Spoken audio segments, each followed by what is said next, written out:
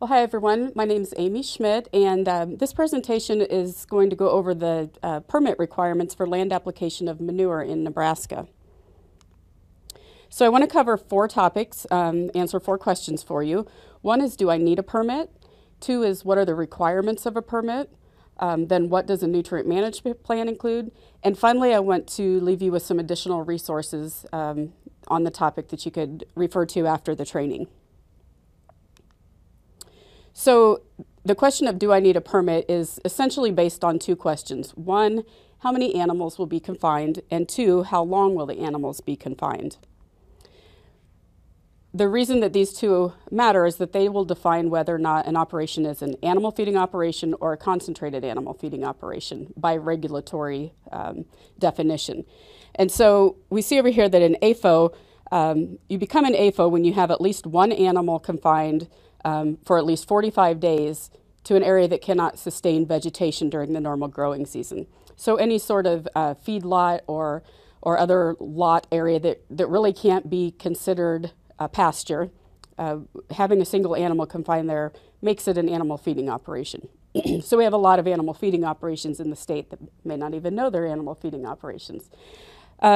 What triggers the definition of a CAFO then is the number of animals that are confined on that AFO. And there's also a second way that the operation could become a CAFO, and that is to be designated by the regulatory agency. And that happens if an operation has issues with discharging pollutants to waters of the state and haven't managed to get those corrected. They could be designated as a CAFO and required to have a permit. So this is kind of just for a reference to look back at later, but this table breaks down the operation sizes in the state of Nebraska based on whether it's a small, medium AFO or a large CAFO. And so you can see, for instance, in the top line, we have mature dairy cows. 700 cows on an operation would trigger that as being a large CAFO.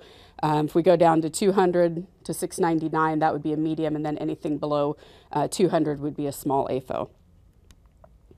So when we look at whether an operation is a small or medium AFO or a CAFO, there are different requirements and regulations that apply to those operations.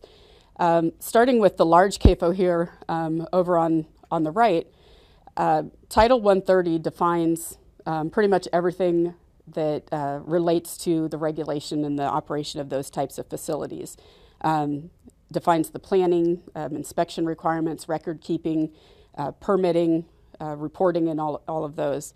And we'll look at that in a little more detail here shortly.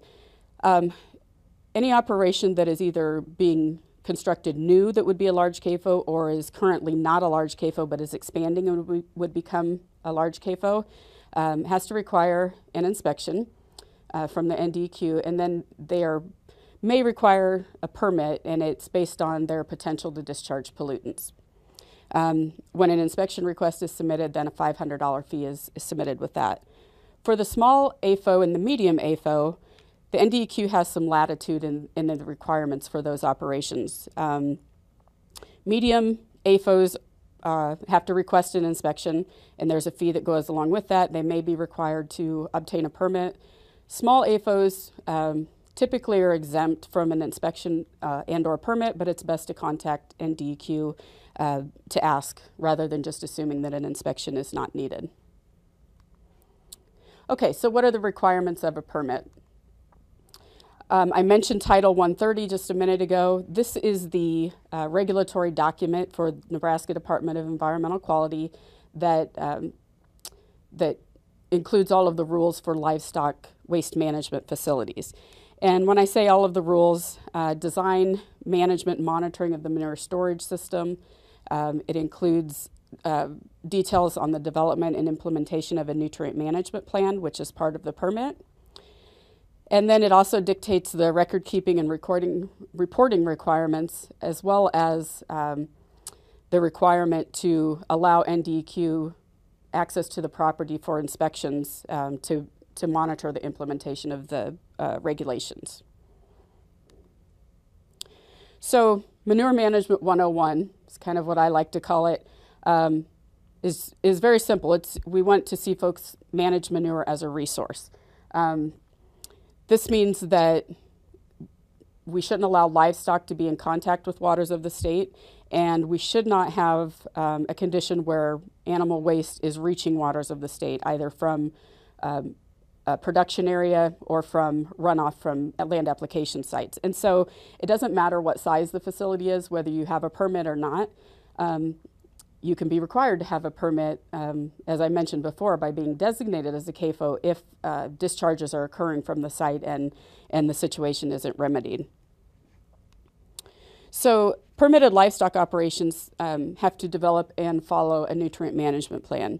And for those in the training who are large CAFOs and have a nutrient management plan in place, you know that this is a 5-year planning document that dictates when and where and how manure will be applied to what fields, and it also lays out the monitoring that will be done of equipment and things like that. Specifically, what does the nutrient management plan require? This is a very condensed list, just kind of a quick overview. And again, all of this is spelled out in the Title 130 regulation. But a couple of the main points. The nutrient management plan requires agronomic utilization of nitrogen from all sources. And so there's a nutrient budget for nitrogen and phosphorus that would need to be completed. And then if a P index review shows that a site is very high in phosphorus or has a high potential for phosphorus discharge, then that operation may be required to calculate manure application rates based on phosphorus rather than nitrogen. The nutrient management plan will lay out the land application practices that are used. This includes manure and soil sampling on the regular basis, conservation practices for preventing runoff of nutrients from land application sites. It also covers manure transfers, and we'll talk about that in depth in another presentation, so I won't go into it here.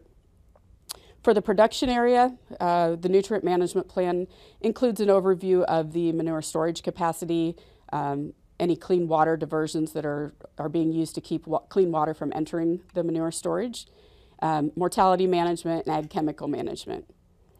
There's a number of records that need to be kept as part of the nutrient management plan. These include how application rates are calculated for all the fields in the nutrient management plan. It should show the planned applications over that 5-year period of the plan, and then you would need to record actual applications and several characteristics of those application events. So the type of manure, the volume that was applied, the rate used, and so on. Producers are required to keep records for 5 years, so that's also the life of the nutrient management plan, so that's an easy way to remember how long those records should be kept. The last thing I'll mention then is the manure application setbacks, and that is what dictates how close you can be to a stream or a water body or a well when manure is applied. And so this is a graphic that we've developed recently. Down in the corner here, I show you the Animal Manure Management Team Twitter site. This is one of the graphics that we've developed for putting out on that site, and you can find a lot of other just simple best management practice type information by following us on that site. But for manure setbacks, small and medium animal feeding operations, they need to stay at least 30 feet away from any sensitive water body or wells, open tile lines, etc., when land applying manure and with stockpiling manure. For large permitted animal feeding operations, there's a requirement to stay 100 feet back, so 100 feet setback from those sensitive water bodies. Or, as opposed to the 100-foot setback, they could do a 35-foot vegetated buffer, and that allows application of the manure over 65 feet of land that wouldn't be otherwise included. So 100 feet setback if there's no buffer, and a 35-foot setback if a vegetative buffer is used. Okay, so where can you find additional resources? I want to make you all aware of a new website that's available. This was developed over the last few years and is now fully functional. agsiteplanner.unl.edu is the name of the site.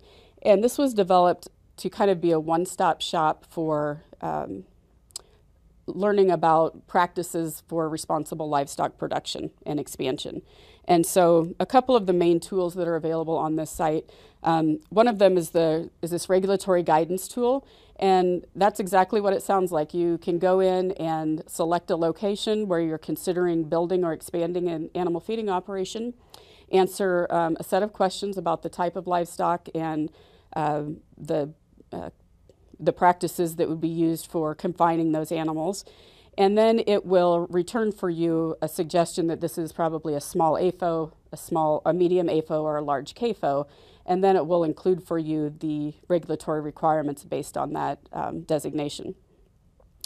The risk management tool is a tool that can be used on existing or potential planned animal feeding operations.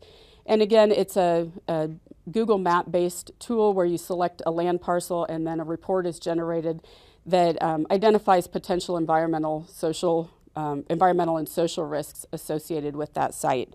And so I would encourage you to take a look at both of these. There's no login requirement, no account setup requirement, so the information isn't stored, and that makes it a little bit better tool for a lot of producers who don't want to maybe reach out to a regulatory agency or extension to ask some of these questions. So with that, I'll leave you with a couple of other web addresses here. So manure.unl.edu is our animal manure management team site.